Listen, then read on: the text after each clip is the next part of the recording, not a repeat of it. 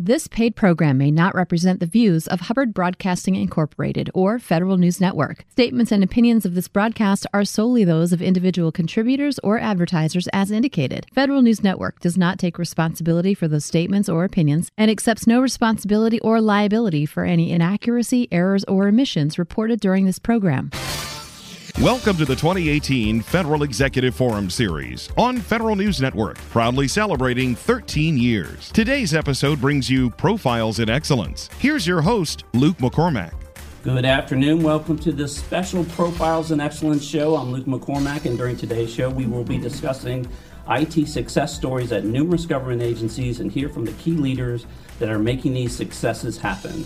With me on today's show are Margie Graves, U.S. Federal Deputy Chief Information Officer, Office of Management and Budget; Stephen Rice, Deputy Chief Information Officer, Department of Homeland Security; Joe Klimovich, Chief Information Officer, Department of Justice; Dave Bennett, Chief Information Officer, Defense Information Systems Agency; and Dave Shives, Chief Information Officer, General Services Administration. We also have Craig Mueller, VP of Federal at FireEye; Bob Osborne, Chief Technology Officer, ServiceNow; Felipe Fernandez, Director of Systems Engineering, Fortinet Federal; and Kevin Orr, VP of Federal BMC Software. Well, who would have thought a year and change ago we'd be sitting here at this table and knowing that we now have a seat at the table, right, as a CIO community, and we have access and authority into the budget, go, no go. We have access to funds, right? We can borrow funds, we can build an instrument and create some funds for our transformation journey. We've got a common lexicon that's based on the private sector. So when Margie says we need to understand what an apple is, you don't say a pear and you don't say an orange, etc. We've got expanded hiring authorities that allow us to bring in the right kind of talent at the right time, and that's beyond the security paradigm. And most of all, well, we're also participating in the industry conferences, right? I see a lot of folks out there, not just participating, a couple of people, they're coming in force, they're actually participating, they're actually presenting on these panels, and that's a recognition that the private sector and the public sector is coming a lot closer together in regards to the technology. And most importantly, a recognition codified through EAs or EOs and the President's Management Agenda and recognized by the Hill and the White House and the CIO community at large, that, look, the only way we're going to deliver on this promise to the community, promise to the citizens, is to modernize in a contemporary way and make sure that we do that both securely and efficiently. And we've got to do that through modernizing, using modern techniques.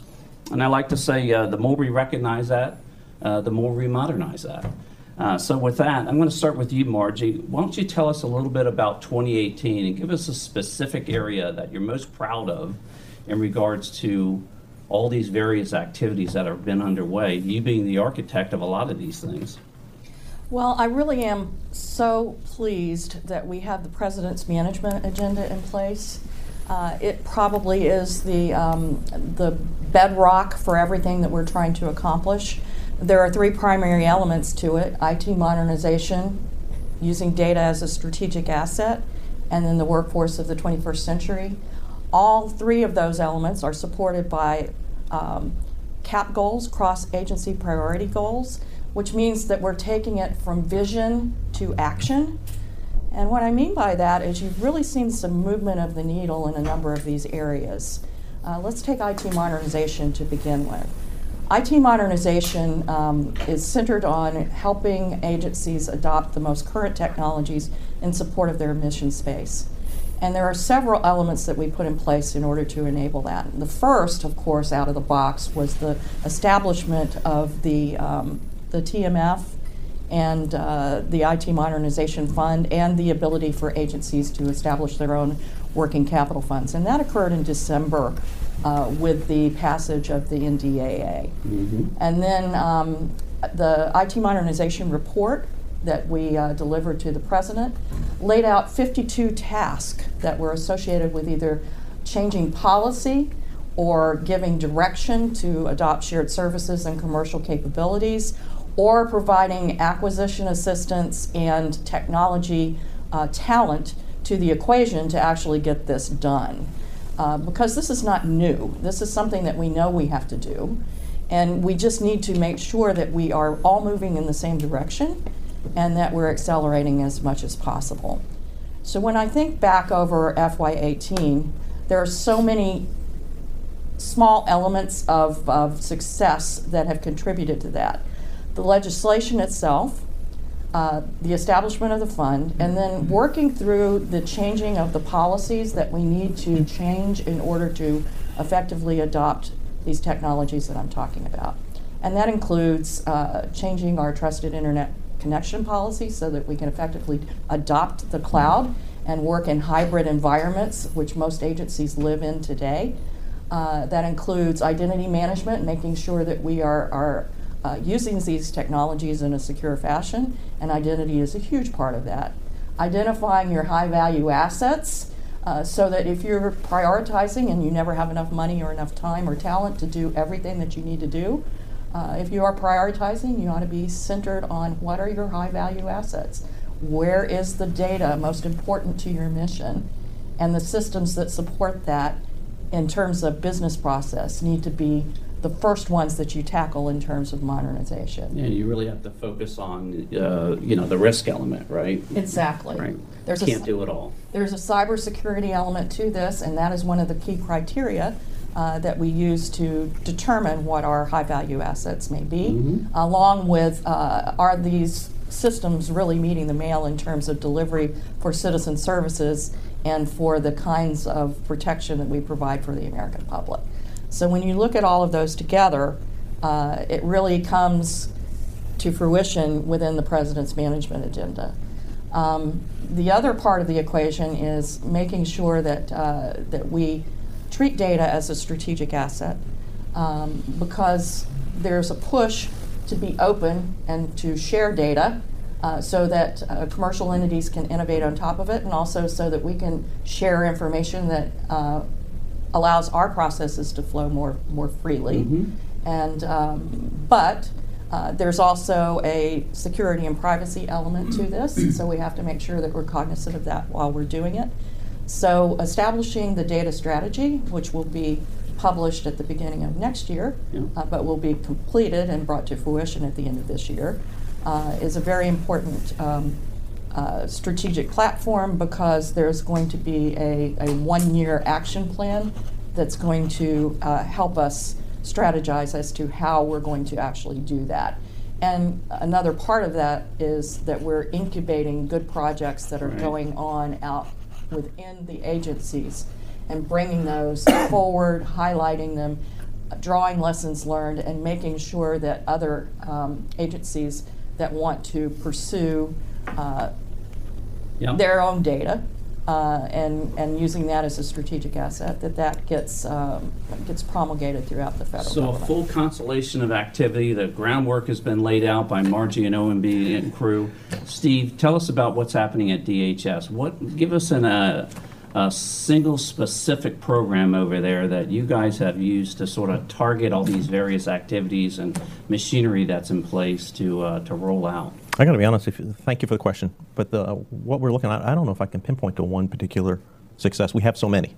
What I think is the most exciting for FY18 and calendar year 18 is really looking at how we're looking at the business a little bit differently. If you think about it, consolidation of network services is often publicized. We're also looking at the conclusion of our data center contracts, our brick and mortar facilities that we have. No longer talking about data centers. We're talking about compute and storage locations. Also allowing leadership, and that's across the CXO community and across the federated CIO community at DHS, to kind of look at the models a little bit differently, understanding how cloud is allowing us to kind of look at how we deliver services. And when we start talking about changing in formats of compute and storage, looking at transporting differently from the networks contract to the EIS contract, it allows us also to start looking at how we monitor these services, whether they're on-premise or out in the cloud. What we're finding also, we have data centers. Data center consolidation also allows us, security operation centers allow us to be able to consolidate. Presently, we have 16 security operations centers, 9 of them in the NCR. allows us to start scheduling. How do we find efficiencies within that portfolio so we have fewer? How do we start looking at the tools so we're monitoring more consistently? And then also, how do we start looking at the labor force? In addition, we're able to work with the department's Chief Human Capital Officer and establish what we call CTMS, Cyber Talent Management Services. It allows us to start consolidating how we recruit, how we retain, how we compensate cyber professionals. So we become an employer of choice as we start looking at changing our models. Yeah, and really modernize in a modern way, right? And do that efficiently and effectively. So again, you can deliver on that promise to the citizen to deliver a, sort of a contemporary experience when they're using those goods and services. Joe, how about over at DOJ? I know you guys have had a very active 2018. Tell us about one of your programs over there that you want to highlight here. Sure. Well, thanks, Luke. Very glad to be here. I certainly agree with everything that Margie and Steve said about at the macro level. But let me try to highlight one fairly small program that I think kind of epitomizes all the stuff that we were trying to do from a law enforcement perspective. About 2 years ago, my office, in coordination with the Office of Tribal Justice, initiated a program called Tribal Access Program. It's now expanded to nearly 50 fairly recognized tribes and more than 200 tribal agencies that enable them to effectively serve their communities, protect their populations, and through access to national criminal databases. And this is for criminal purposes as well as civil purposes. These national criminal databases include National Crime Information Center, Next Generation Identification, which is all the biometrics, National Data Exchange, National Instant Criminal Background Check, Law Enforcement Enterprise Portal, as well as other systems like International Justice and Public Safety Network. This is huge that these law enforcement and tribal entities now have access to this database. So what we essentially built was a state-of-the-art biometrics biographic kiosk workstations, and it provides fingerprint, palm prints, mugshots, access to submit records to the federal crime databases. And the kiosk enables the tribes to protect all of their citizens, against domestic violence, sex offenders, keep guns out of the hands of criminals, and locate missing persons. To date, tribes have already registered 600 sex offenders, entered over 700 orders for protection, made 250 entries of data to prohibit purchases of guns, firearms, and performed almost 5,000 background checks of individuals seeking employment, maybe in contact with children, or access to tribal housing placement. I mean, what this demonstrates, a fairly small program, but it's had huge impact, and it demonstrates the department's commitment to improving public safety in Indian country, and by promoting this coordination between tribal, state, federal law enforcement agencies. And the use of a lot of advanced technology and the cloud, et cetera. And I know a lot of those tribal areas are very remote, and so being able to expand the use of cloud, et cetera, I'm sure has really helped give those citizens access to a very important service. So, absolutely. Fantastic story. Dave, how about Adissa? You guys have had a tremendous 2018. You want to highlight a program that I'd like to tell the community about? Afternoon, Luke. Thanks for having me. I want to come at it slightly differently, like I tend to do. We love the tie, by the way. Well, thank you. It is Christmas, so got to wear the right apparel. In my CIO hat, I get the opportunity to see where the agency is going from a technology perspective to help shape the future, et cetera. And there's always lots of attention on the technology and how we do things differently, bring in innovation, try to reduce costs, et cetera. But I think the thing I'm probably most proud about right now is, I'll call it a culture shift in the agency. And it's not so much on the IT side of the house, technology-wise, as much as it is an operational shift, in the sense of one of the efforts we've had underway for about the last 2 years that have really, we've seen lots of improvement and benefit from, is what I call elimination of single points of failure across the enterprise. A couple of years ago, we started a concerted effort to do an in-depth analysis, not just of the circuits and the transport across the enterprise within the Department of Defense, but also looking at the operational single points of failure to identify those points of failure and take action, whether it is by implementing technology, bringing in redundancy, doing whatever is necessary to look at the risk equation tied to that single point of failure and making a conscious decision to either enhance it, provide redundancy, do what was necessary to solve that operational problem. So at the end of the day, when you have a bad day, and everyone in this room has bad days, you know you've got the right things in the right place to continue to operate and provide capability to the mission partner. And as I said before, it's not just about circuits, it's about the operationalization of capability. So do you have the right NetOps centers in place? Do you have the right cyber operations centers in place? Do you have the capability from a holistic perspective and from an enterprise perspective? Do you have the right things in the right places so when you have that bad day, things fail over seamlessly without having to brute force the change? And what we found is one of the key ingredients to this effort was as people put capability in place, the program managers or whoever's providing that functionality, they make decisions at a point in time based on budget, based on technology, based on time, and they don't always go to the nth degree in terms of providing full capability, and so they'll make a decision, I'll come back and put it in later. Well, a lot of times they forget about the later. And so leadership isn't aware that there's this single point of failure laying out there in their network somewhere because they didn't know that PM made that decision 2 years ago to not put in 2 circuits, only put in 1 circuit, or not put in a particular enough cards in one location. And so this analysis and this set of activities has given us now the ability to go in and do that in-depth analysis, put in the additional capability, whether it is technology or operational capability to resolve those solutions. Learning the hard way that if you can't get access to these modern capabilities, then it's of no use to anyone. Dave, you've had a huge year at GSA in 2018. Why don't you give us some highlights? Yeah, thanks for the opportunity, Luke. I really appreciate it. So it's hard to narrow down to one, but I'll focus on our integrated award environment for this year. So one of GSA's key strategic goals is to simplify acquisition for our federal partners, and it's a big, hairy problem in the federal space. A real important one. Indeed. But we've had some success. So we've been doing Agile at GSA since 2012. We've been doing it for a very long time. And we learned that it's the superior way to deliver continuous modernization and continuous capability in the IT space on behalf of our businesses.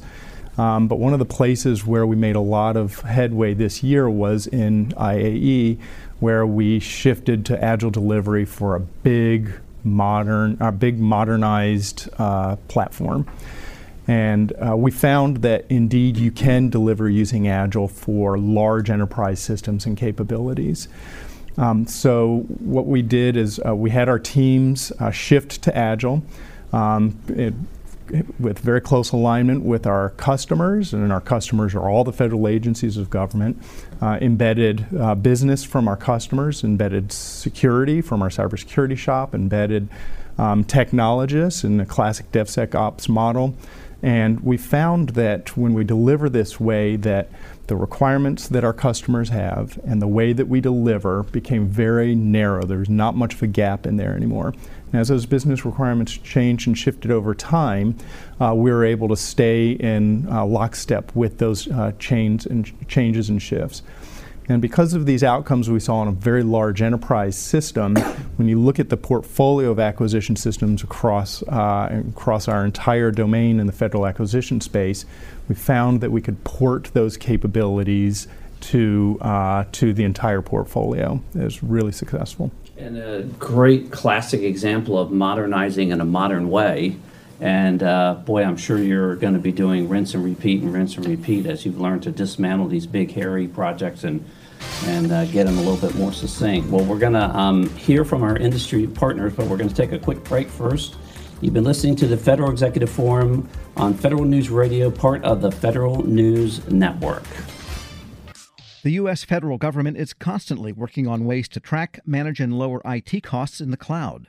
Visibility to application costs across both traditional data centers and public cloud infrastructures is key. Learn how BMC's TrueSight Cloud Cost Control can compare the costs of on-premises and multiple cloud platform providers and help determine which best fits your needs and budget at bmc.com/public-sector. That's bmc.com/public-sector. Defending agency information assets in today's threat environment is a daunting task. How to proceed? Age-old advice applies. Focus on the fundamentals. And keeping an eye on cybersecurity fundamentals is Mission 1 for Fortinet Federal. Frequently recognized for security effectiveness by independent authorities, Fortinet provides agencies with seamless, high-speed, integrated, and intelligently automated security solutions. Trust Fortinet Federal, together with Immix Group, to advance the science of cybersecurity in your agency. Learn more at FortinetFederal.com. Welcome back to the Federal Executive Forum on Federal News Radio, part of the Federal News Network. We were talking about special profiles and excellence and talking about very specific programs. We've heard from our federal leaders. Let's hear from our industry partners. Craig, tell us at FireEye. Tell us about 2018. What did it look like for you guys? Well, thank you very much for the opportunity to be here. I was going to talk about a few different things, and I saw my audience. I said maybe I should pander to them, right? I think people know FireEye. We're synonymous with cybersecurity, and we pride ourselves on knowing more about the adversary than anyone else. And I could talk about some of the great stuff we're doing at GSA and saving you hundreds of thousands of dollars with removing IR costs, right? By actually blocking emails that we see at the attacker. But then I would be remiss because we're protecting the entire Department of Defense's email through the DISA Z&D program.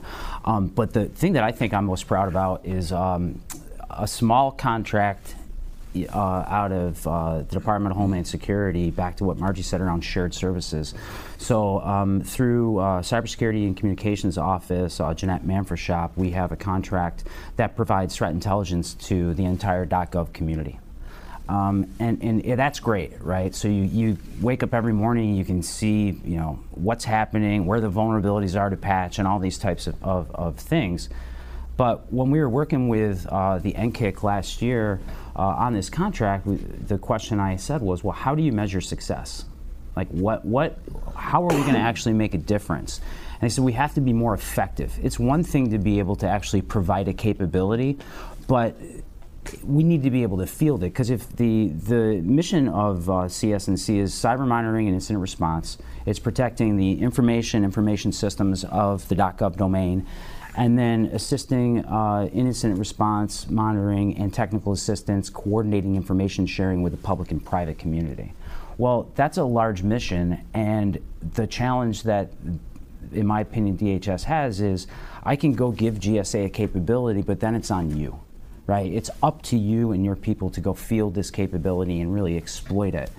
So in 2018, what we did, we said, okay, needs to be on FireEye. It needs to be on us. So what we did is we applied people to the problem, where we said, okay, we have to have a specific goal of 100 meetings within each of these different agencies to really understand and baseline their capabilities. What we found in our top 30 customers, right, we got 190-ish folks that have this capability.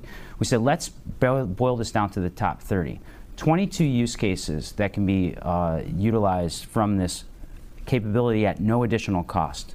What we found was, on average, in those top 30, and some of the folks are here because they are a very mature shop, less than 50% of those use cases were actually being utilized on a day-to-day basis. Everything from taking a risk-based approach to patching, to how am I understanding who could be targeting me, where are my HVAs, and how do I actually approach things from a cyber risk perspective.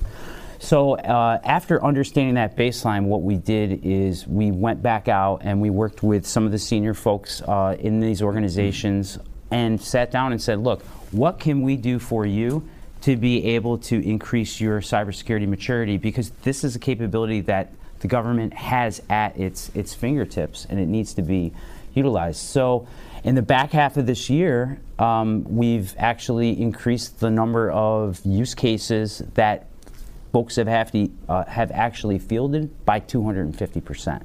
So now when I look at my top 30 folks, there's 22 use cases. That's 600 individual use cases plus that people could be leveraging. Now we're in the 300 arena. So what we're really trying to do is starting to quantify value. So that's kind of where we're going for next year. So I can sit down and ask Joe Kay and say, Joe, how are you utilizing this, from your overall, cybersecurity, strategy? Where is this from your risk management framework? Are you exploiting it? What do you need from us? So super happy about that. And like I said, we're really focused on outcomes and proof points so that we can quantify, value to our customers. As these environments get more complex, security operational intelligence is really important. We need to get to the left of bang and stay there, right? And really appreciate everything that FireEye is doing. Bob, how about at ServiceNow? We're trying to modernize these environments, right? Where to the greatest extent possible, we want to go low code, no code. Right, we can't do organic builds on everything, and hopefully won't have to do that to any great extent in the future. Tell us about what you're seeing in 2018. What did you see out there? Give us an example of a highlight of a marquee program. Well, Luke, thanks for having us this afternoon. It's really great to be part of this panel because when you and I were CIOs, we were really gratified to be able to help drive change in a single agencies. But now to look back over 2018 and see the acceleration of change across government that each of these leaders in our panel has been driving and other CIOs across the government, it's really, really gratifying.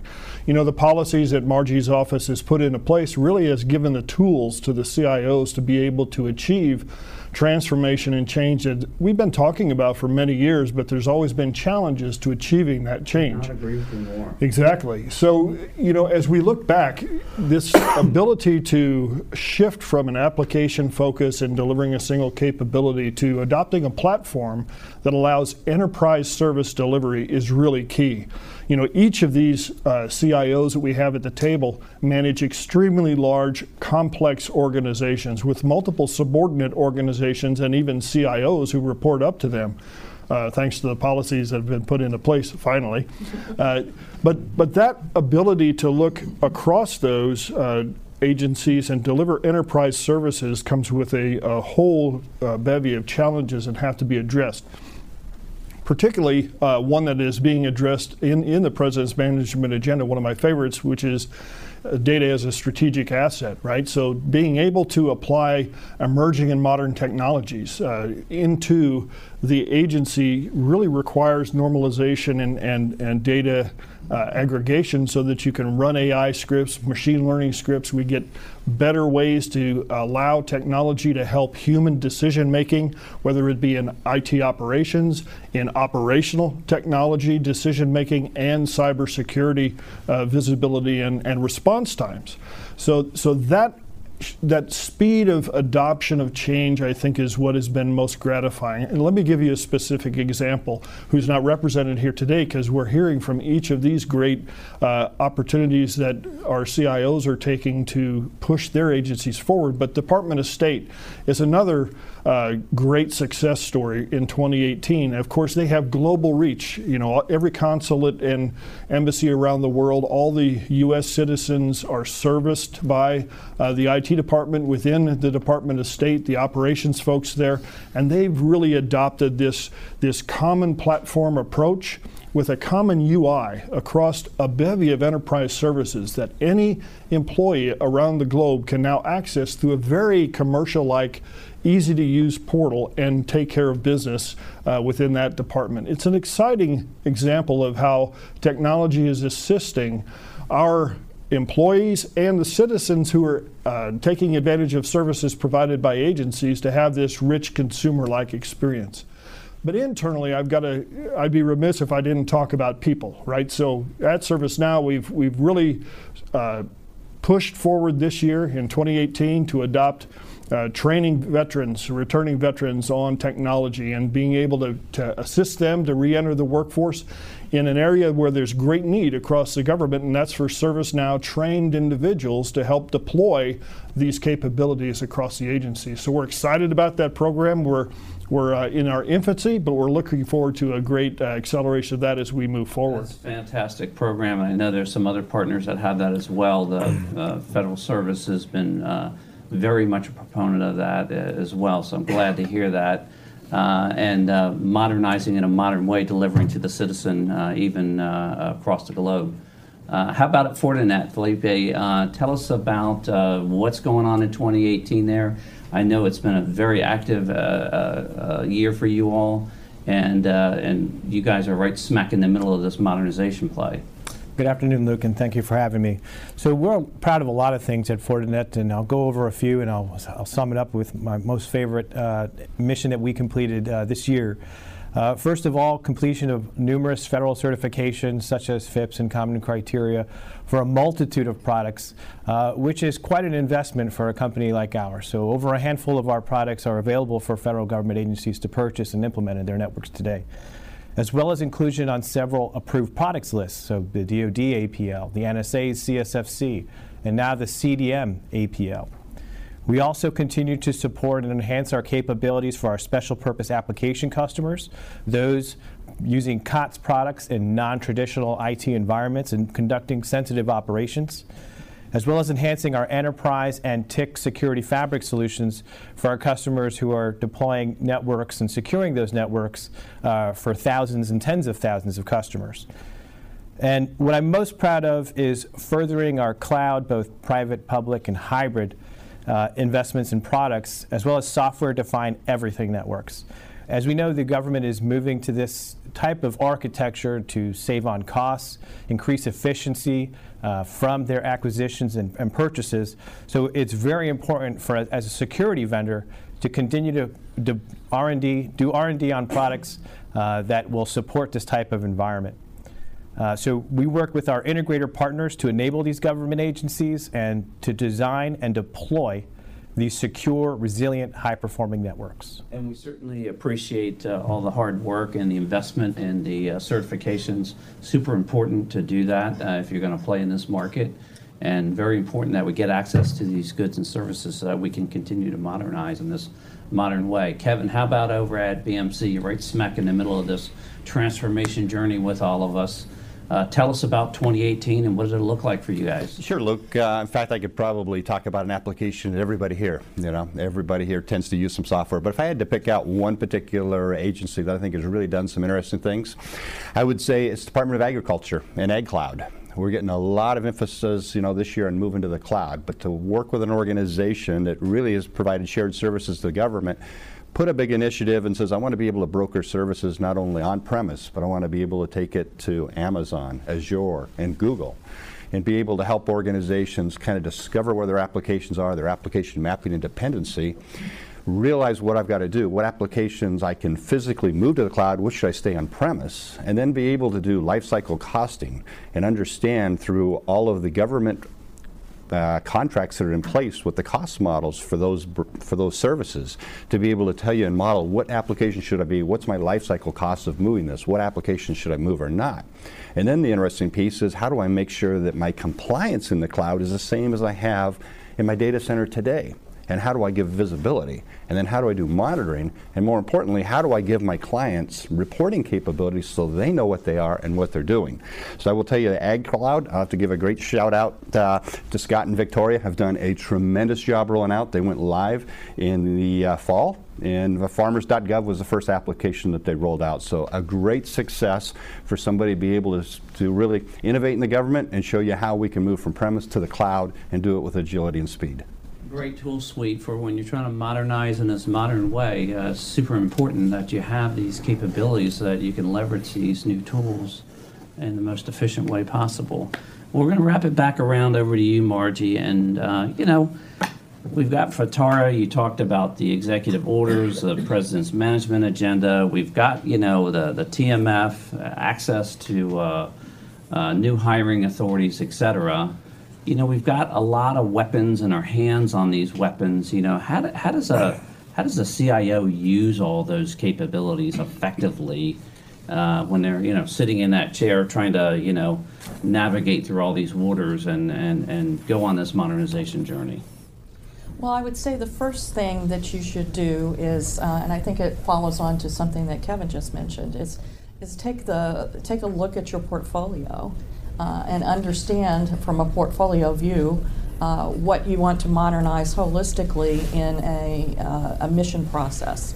And that mission process could be within your agency. It could also be within your agency and then external to your agency with other agency partners as you're moving through. Like a shared service. Even. Yes. Yeah. I mean, like at DHS, obviously the law enforcement portfolio was something that we worked on very strategically to try to partner with DOJ and state and others that were our natural mission partners. So when I think of how a CIO uses all of these tools and capabilities and policies that we're changing to put success on the map, it really is pulling together the flexible funding strategies, the acquisition approaches, and the talent that you're bringing to the equation to make these things happen. But you can't do that unless you've rationalized your own portfolio and you know where to start. And so I would encourage everyone in an agency to have a modernization roadmap and to just start marching down the most critical path to get to the other side of the equation, to where you're in a modernized environment. And the most important thing to bring to the table, of course, in that equation is the talent. You've heard many of the members here of the panel today speak about it. We have invested so much in the CIO Council and the Workforce Committee and trying to bring the kind of talent that we need to the table is encouraging within the federal government that we are reskilling and retraining individuals to move into areas like cyber and like DevOps, where we don't have enough people coming to the table, where the pipeline needs to be enhanced.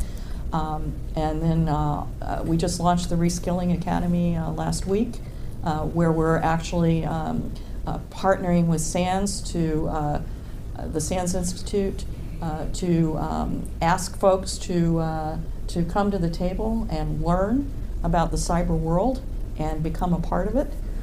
So that's creating that pipeline. And then the coalitions that we built within the federal government.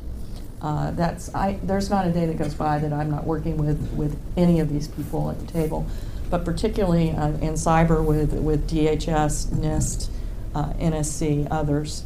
And then in the acquisition space, I spend a lot of time with GSA, don't we, Dave? So everything that we're trying to do in terms of those shared services that we're talking about, those acquisitions are being thought through and effectively executed with GSA. You got to rationalize. You got to pick your spots. Steve, Margie, and crew have given you a lot of weapons to work with.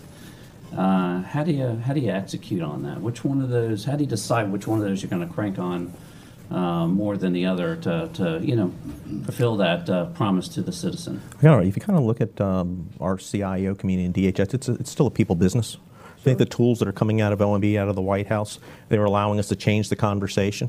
The conversation is, internal. Why modernization is going to, change the way we deliver services. It's going to require retooling of the workforce. We're no longer going to need as many people that are, watching the dials, watching the lights on the equipment. We're going to be making sure that we're managing and monitoring workloads out in the cloud. In addition, when we're talking and communicating in the workforce, you have to talk to the CFO community. You do not modernize, you do not enhance without there being some sort of cost equation associated with those moves. In addition, we're acquiring services different. There has to be a fundamental discussion with the CAE community. Talk with the contracting officers, talk to the COTARs, understand how you're going to redefine your requirements so it's more of a consumption-based model. And then at the end of the day, you have to talk to the CHICO. The CHICO, while we're talking about retooling within the workforce, you have to talk about new skill sets that are going to be necessary. How I get to cloud architects, how do I get to new security architecture skill sets that may not be readily available. So what it does is these tools force us to get out, get a new pair of shoes on, and we're running between offices to make sure everybody's on the same sheet of music as we modernize at DHS. Really partnering with that CXO community in a different kind of way and becoming a a smart consumer of these goods and services. Well, we're going to take a short break, and then we'll come back and pick it up from there. You're listening to the Federal Executive Forum on Federal News Radio, part of the Federal News Network. FireEye is changing the way government agencies defend against a new breed of cyber criminals. As today's threat landscape grows ever more complex, defending federal government agencies becomes increasingly challenging. FireEye combines world-class technology with an unrivaled global intelligence network and an expert team of cybersecurity consultants. FireEye helps government agencies find and stop advanced attacks that other security technologies can't even see, let alone stop. To learn more, visit FireEye.com. That's FireEye.com. ServiceNow, changing the way people work and allowing agencies to keep pace with technology. From automated workflows to practical AI, our customers get the benefit of new technology on a platform ready for use. ServiceNow takes the risk out of commercial cloud adoption. With FedRAMP certified cloud, agencies experience unprecedented transparency and control over their data while reducing cost and complexity. ServiceNow, helping agencies reach their goals now and exceed them in the future. Welcome back to the Federal Executive Forum on Federal News Radio, part of the Federal News Network. We have a special program here. We're talking about profiles and excellence. We were just talking about the various tools and techniques and weapons available to the CIOs and how do you utilize those effectively. And Steve was actually pointing out interesting dynamic about, partnering with the CIO, right? Partnering with the CFO. You can't create a working capital fund unless they're completely on board, right? You can't hire using these special hiring authorities that Margie's been so kind to give all the CIOs unless you can partner correctly with the CIO on that. So, Joe, tell us how are you going about that, navigating through those capabilities?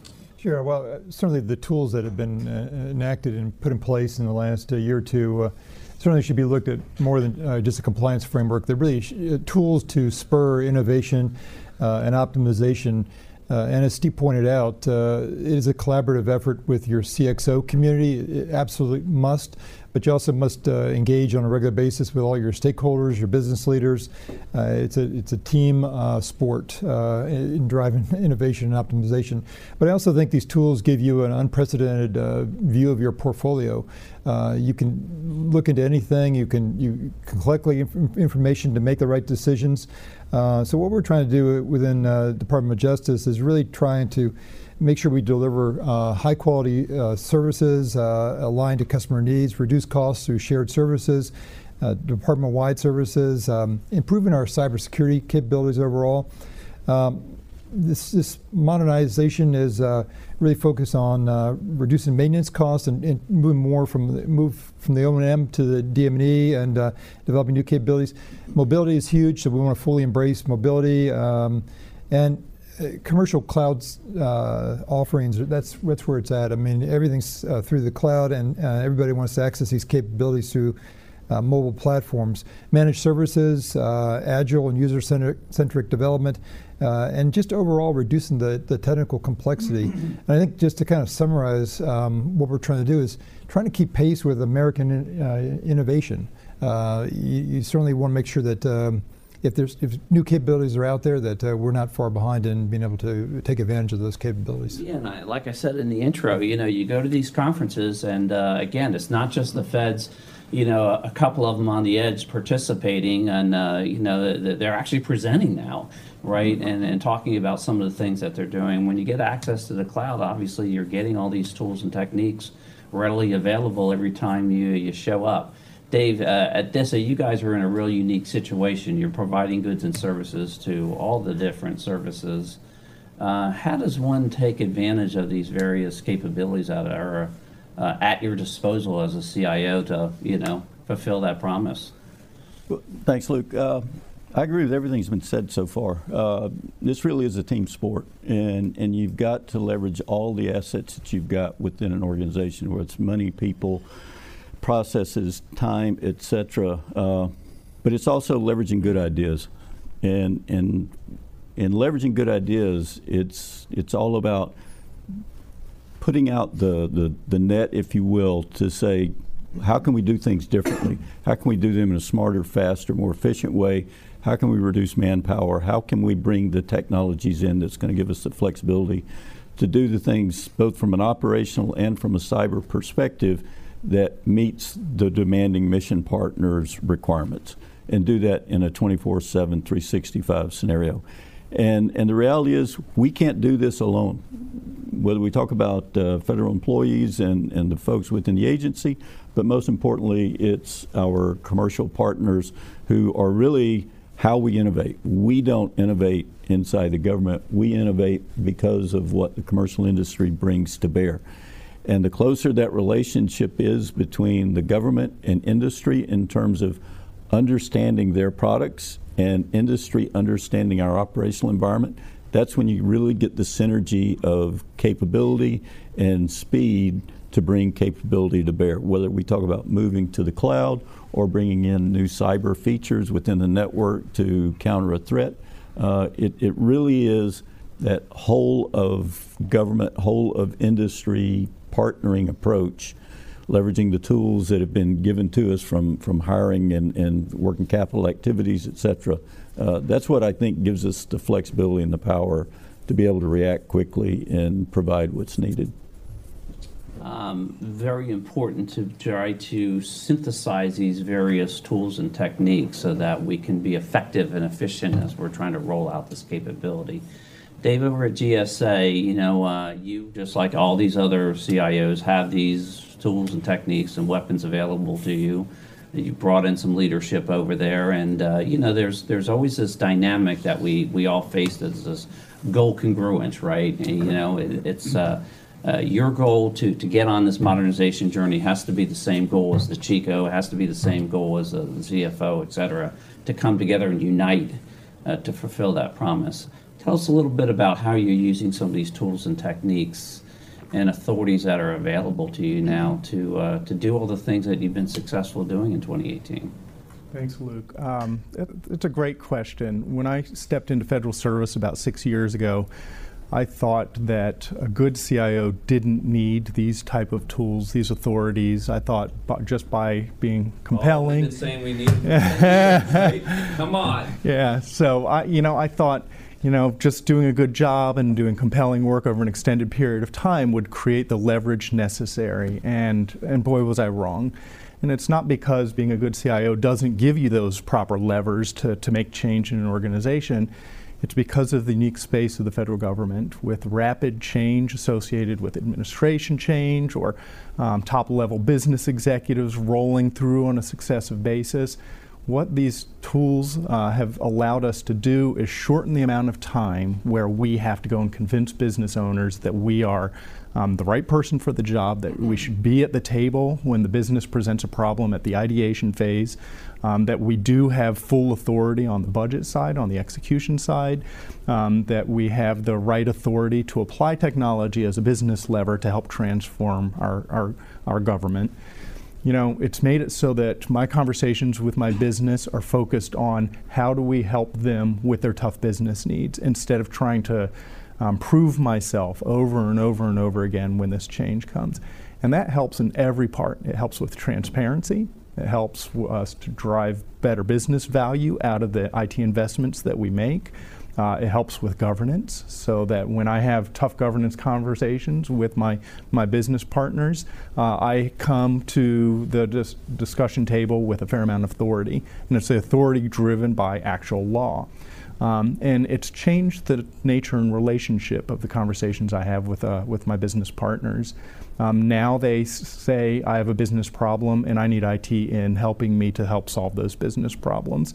I'm seen as a business executive first. Technology happens to be my lever, happens to be my collateral, but I'm seen as a business partner in solving the tough, complex business problems of government. And you're not starting with the FATARA stick or the executive order stick or whatever it is. You're having a conversation about how do I enable this business, and sort of that all those other entities, all those other weapons are just sort of in the background, enable that capability to happen. Well, we have some extra time, and wanted to take a moment and just reflect back on just leadership, right?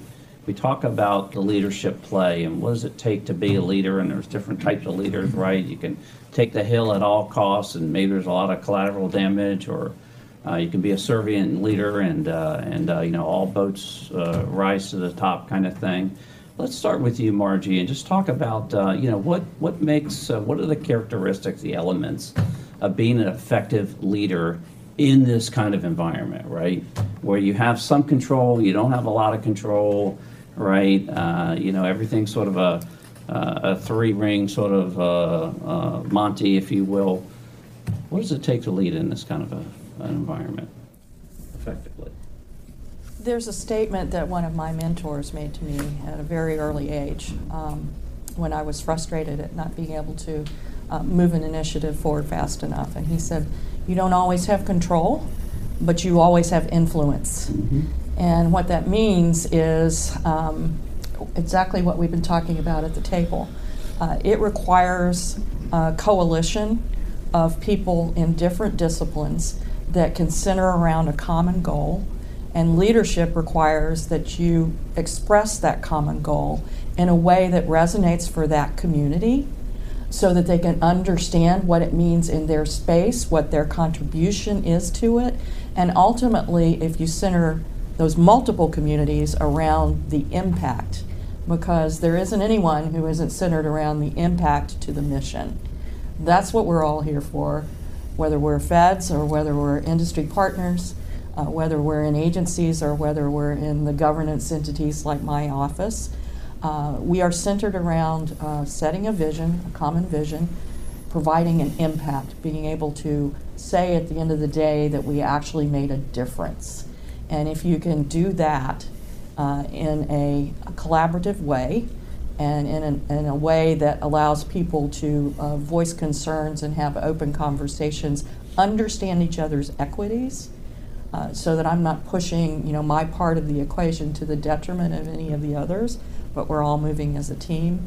That to me is the effective way to lead in the federal government. So lead with mission first. The bottom line doesn't rule the day, so to speak.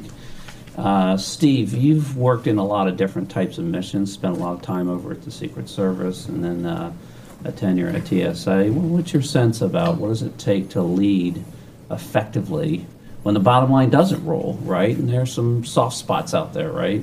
Things aren't always clear. Look, I think I can surmise it in one word. It's curiosity. Curiosity about where the mission is evolving. What are the challenges to that mission? If you kind of think about the role of CIO, we solve problems. We leverage technology to solve problems, not even our own problems, but problems for our customers, for our business partners. Curiosity allows me to understand what those problems are for my customers, what those priorities are. And then also, if you kind of look at the evolution and the roadmaps of technology, I better be curious about how these technologies are evolving and how they can play within my mission. So for me, it's curiosity of mission evolution, technology evolution, and being able to solve problems for my customers and be able to articulate how technology can solve that. Outstanding. Joe, how about over at DOJ? You've been, once again, in a lot of different missions. What's a good leadership characteristic you'd like to put your finger on and describe that's worked for you? Thanks, Luke. Certainly I agree with everything Margie and Steve was saying, but simplistically, my view of leadership is getting people to follow you when a positive outcome is not certain or guaranteed. If it's a positive outcome, it's called management, or just everybody wants to follow you because there's candy at the end of the road. Joe, there's no candy in this. No, there isn't. This is the NFL. So to actually get people then to follow you on your initiatives, they've got to be focused on the mission, your vision, your objectives. You have to have a very strong sense of supporting the mission, and that's what we're all here for. We don't exist for IT because of IT's pleasure or anything like that. It's supporting the mission. And you've got to communicate that vision, those objectives. You got to stay focused on the objectives. It's very hard for people to follow you when you're constantly changing objectives, or one day you go this way, go that way the next day. And it's all about this collaboration. You've got to work collaboratively. We talked about the CXO community with the mission partners, industry partners. You've got to have an open door, be willing to talk to folks, and certainly you're there as a support element to the mission, but you need to do that collaboratively with a lot of people in these big departments. You really have to bring that community along, right? And you have to do it at a pace that everyone's sort of at the same pace, right? You can't have 2 or 3 of you, 3 miles ahead while everyone else is trying to figure out how to get from here to there. Dave, you work in a very complex environment. You've seen a lot of leadership styles over at DISA and throughout your career. Tell us a little bit about, the characteristics of being an effective leader. Everybody has their opinion of what's leadership. Mine's fairly simple. Listen more than you talk, empower your people, and don't be afraid to make decisions. I see too many scenarios where people want to do all the talking, they don't want to listen. And I think in this environment, you've got to listen. You've got to listen to your industry partner. You've got to listen to your mission partner. You've got to listen to whoever you're engaging with to understand what the issue is as well as what the solution is. And in the roles we have, we're about matching solution to need. And that's the whole reason we're there. And so if you've got to be able to listen is tenet number 1. You can't do everything yourself, so you got to empower your people. You got to push the decisions down as low as possible. Help the subordinates feel like they are part of the solution. Let them work the issue. Let them make the decision, and hold them accountable as they make those decisions. That's when they feel like they're part of the solution. And then, lastly, as I said, don't be afraid to make a decision. A lot of times, you'll never have all the information to make the perfect decision. Never will. Go with the best information you got, and make a decision. And always have a plan on how you react or take an alternate path if it doesn't go like you need it to go. The boss that once said, I'm going to make 100 decisions a day, and I know 50 of them are going to be right, and the other 50 I'll fix. Dave, how about at GSA? You've been in the private sector and the public sector for different parts of your career. Tell me about the leadership elements that make it effective in regards to the role you're sitting in now. Right. So thanks, Luke. I agree with everything my colleague said, so I'll just add one more thing.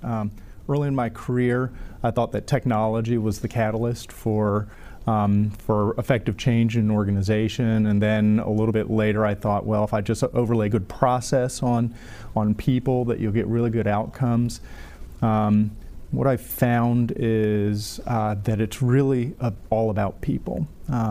Hire the smartest people you can. Don't be threatened by really smart people. Get the smartest people in, give them time and space necessary to do the really smart, great things. I think that one of the hallmarks of a good leader is somebody who curates the pipeline of talent into the organization that they're working in, and then also takes a look at the people that are already in the organization and creates an environment where they can thrive and excel. And if the environment doesn't exist, then go and make that environment exist. Retrain people, reskill people, bring them up to modern skill capabilities, and let them know that they are the primary catalyst for change in your organization. That's what's very rewarding to them, and that's what creates a really great working environment. Give them the confidence to thrive. With that note, we're going to have to wrap it up here, and I'd like to thank today's guests for taking the time out of their busy schedule to join us for this program. I'd like to thank our sponsors for without we don't have a show. I'd like to thank the good people here at Federal News Radio that make our program so successful and enjoyable. And most of all, I'd like to thank you, the listening audience out there that tune in every month. You've been listening to the Federal Executive Forum on Federal News Radio, part of the Federal News Network. Thank you for listening to the 2018 Federal Executive Forum Series on Federal News Network, proudly celebrating 13 years. This show was produced by the Treza Media Group. If you missed any portion of the show, you can listen to the show in its entirety and on demand at federalnewsnetwork.com.